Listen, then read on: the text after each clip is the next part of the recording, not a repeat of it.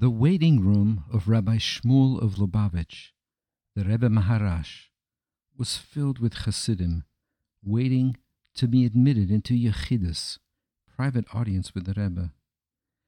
The Gabbai who was in charge of these appointments was concerned because so much of the Rebbe's precious time was taken up with seeing these good Hasidim who came to the Rebbe with their questions and their problems. To add to his concern, the Gabbai had to take care of an unexpected visitor. Reb Shmuel Brun had come quite a long way to see the Rebbe on a matter of utmost importance. The Gabbai knew Shmuel Brun very well. He was a well-to-do merchant of alcohol, mashke, strong drinks. He owned his own distillery. He was a pious chassid. He would come to Lubavitch for special occasions like Rosh Hashanah or Yom Kippur or Sukkot. But it was not like Shmuel Brun to come on a regular weekday in the middle of the year. Reb Shmuel Brun's troubled face told the Gabbai that the matter was indeed most serious. He told Shmuel Brun that it would be impossible to see the Rebbe that evening, but that he would try to get him in to see the Rebbe on the following evening. So all night long, Reb Shmuel Brun sat up in shul, saying Tehillim with a broken heart. He reviewed his deeds to see where he might have failed and why he would deserve trouble such that he was in. Finally, he was admitted to the presence of the Rebbe. Now his feelings came out, and his tears flowed freely. The Rebbe asked him what the trouble was. The Rebbe's soothing voice and kind eyes put Shmuel Brun at ease, and he began to tell his story. As the Rebbe knows, said Shmuel Brun, I own a distillery making mashke and strong spirits. There's a government tax on every gallon of spirits that is distilled. How does the government know how much tax to charge? The quantity of spirits is ascertained through a special meter that is attached to the tap of the huge vat in which the mashke is made. As the spirit flows through the tap into barrels and bottles, the meter tracks the quantity of gallons.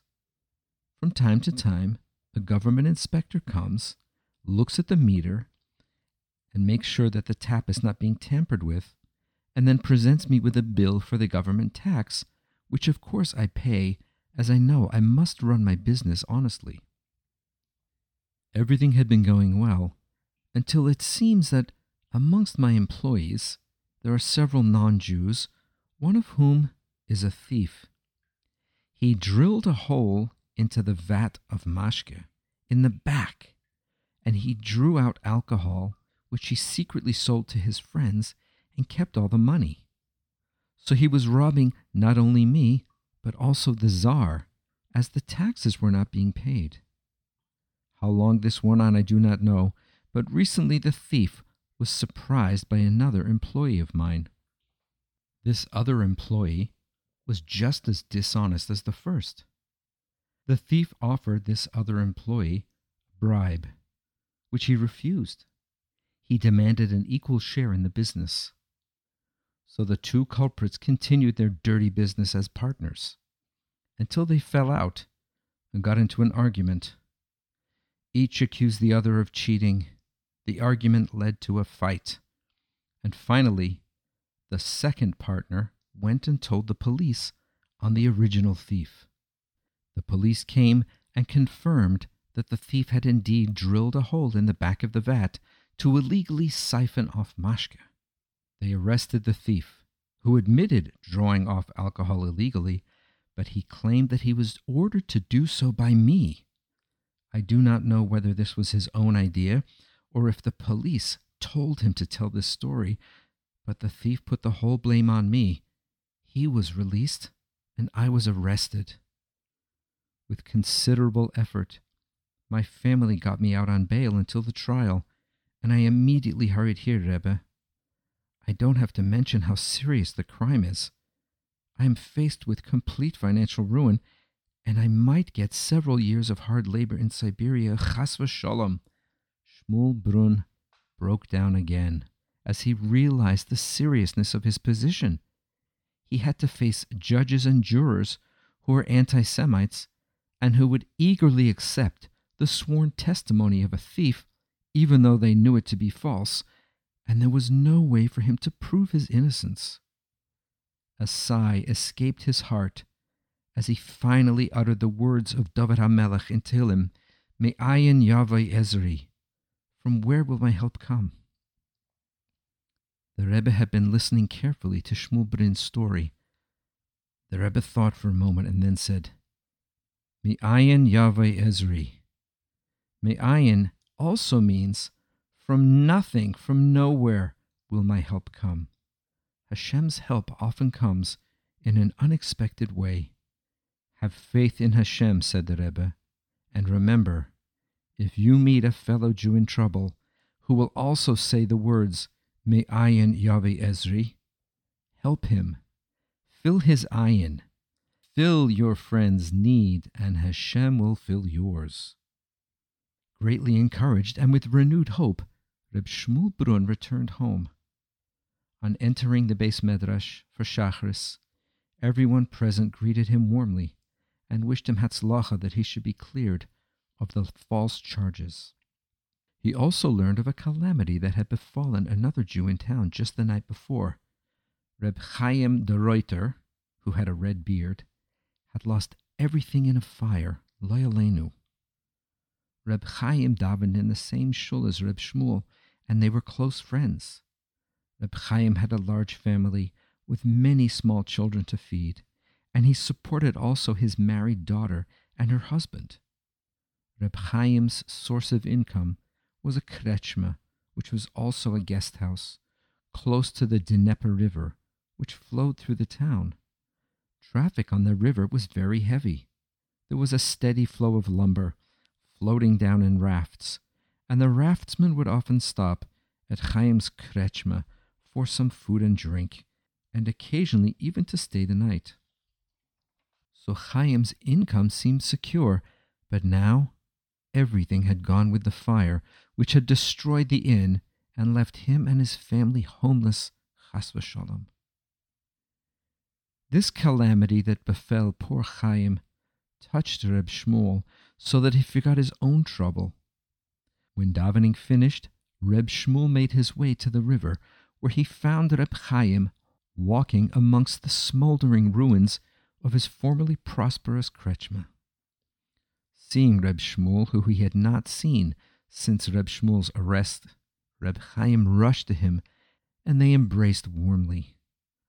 Shmuel Brun was so moved by Chaim's excitement at seeing him out of prison.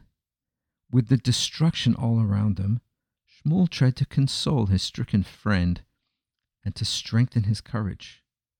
At the same time, he asked Chaim how much money would he need to rebuild the kretschma. Chaim told him, and Shmuel offered to lend him the money without interest and without hesitation. "What are you saying, Reb Shmuel?" said Reb Chaim. "How can I accept a loan from you? You yourself are in such a predicament. Your own business is under lock and key. You're facing an expensive trial. No, I can't accept a loan from you at this time. You will need every grush. I don't even know when I could repay you, but don't worry. Hashem is good. He will not let me down. Somehow I will get back on my feet. Don't we say in Tehillim, Me'ayin Yavai Ezri? From where will my help come? And the pasuk continues, my help will come from Hashem, the creator of heaven and earth. Suddenly Reb Shmuel remembered the Rebbe's words. They seemed to him like a nevuah, like prophecy.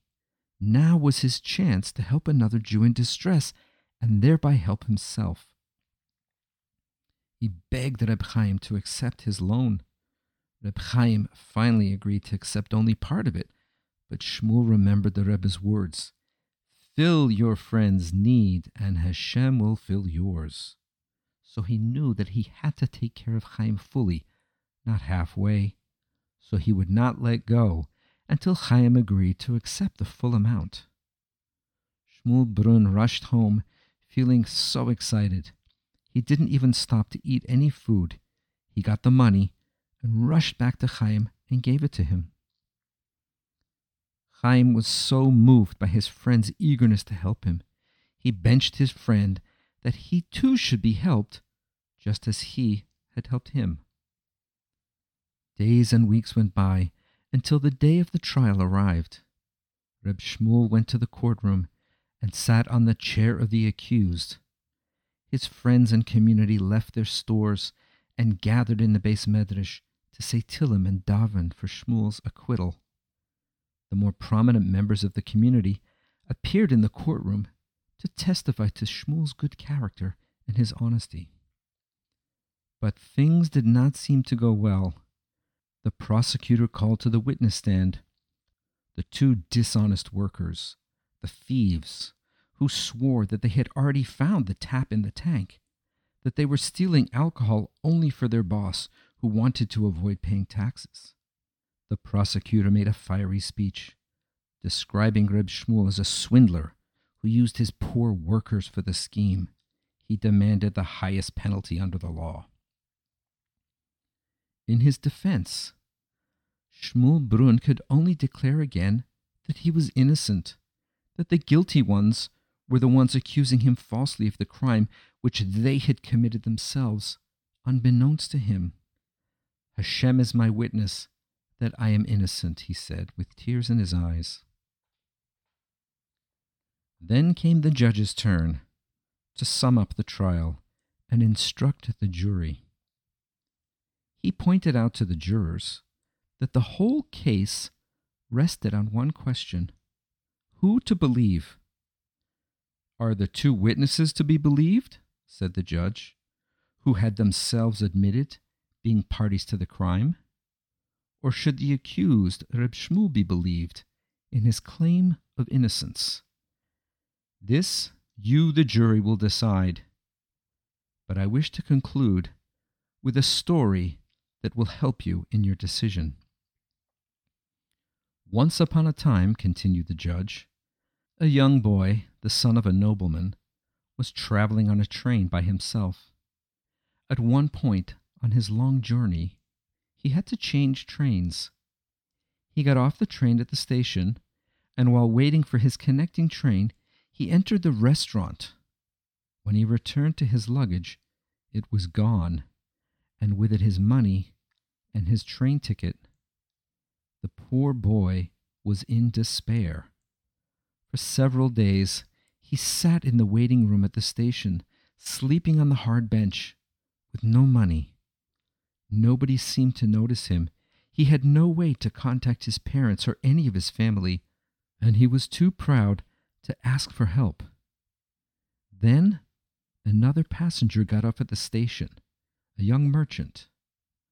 One look at the boy convinced the merchant that the boy had not eaten for several days.